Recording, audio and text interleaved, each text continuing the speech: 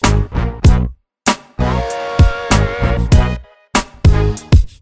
PGA Merchandise Show in the Echo booth with our good friend Dieter Kasperzak. It's been a while, Dieter. Good to see you again.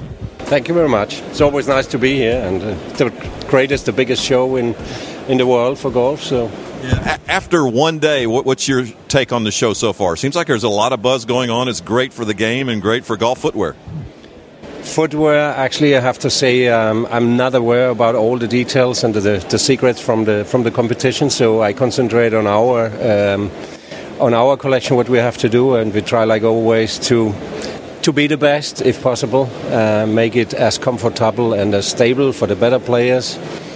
But there's a lot of good competition around. Of course, we're not. We don't believe that we are the best in the world and the rest is nothing. We know there's competition, but trying our best to do better and better every single year.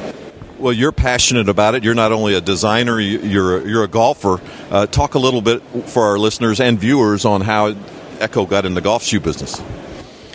It was actually quite funny because the founder of the company, he got a little present for his 60th birthday, actually, and we didn't know, both of us. I was not golfer there at that time, what it is.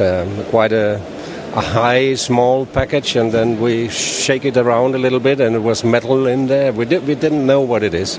So it came out, it was golf clubs, and then, of course, we started to test the clubs and so on. I tried on the driving range with not very good success in the first time, but a little bit about competition, and then I tried again, and then I started golfing. Having some shoes, of course, from competition, I brought in some, I can't remember, 6-7 pairs. It came out that they are not really fitting like we believe they should fit. This was the first impression, and then we started to develop a shoe in size 44 first, because we're both 44, and then gave some shoes to some friends, and it came out, this is really a good idea. And then it started slowly in Denmark, actually, and then Germany, and we had good success in the first couple of years.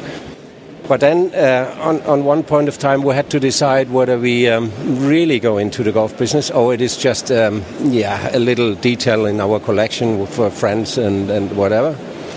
We decided to go for, and from that point on, we took it really serious. And I found out first that in the ladies' business, there is really a gap. We are shoemakers. We're making fashion shoes. We're making comfort shoes, and there was nothing really in the ladies' business. So our first success with golf shoes was actually in the ladies' area. And then after a couple of years, we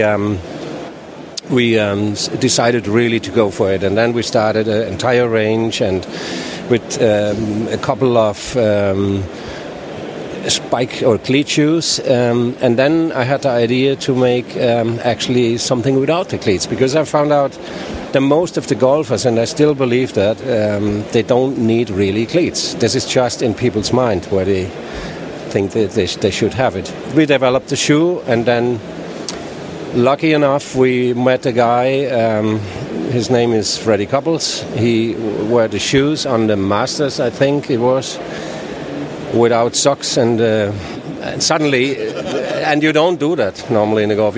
Golf is quite conservative sport, if to be honest.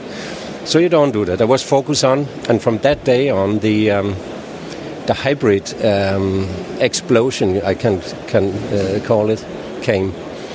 So today we are really good in the business, let's say, and decided also to keep quality, keep the highest possible quality level.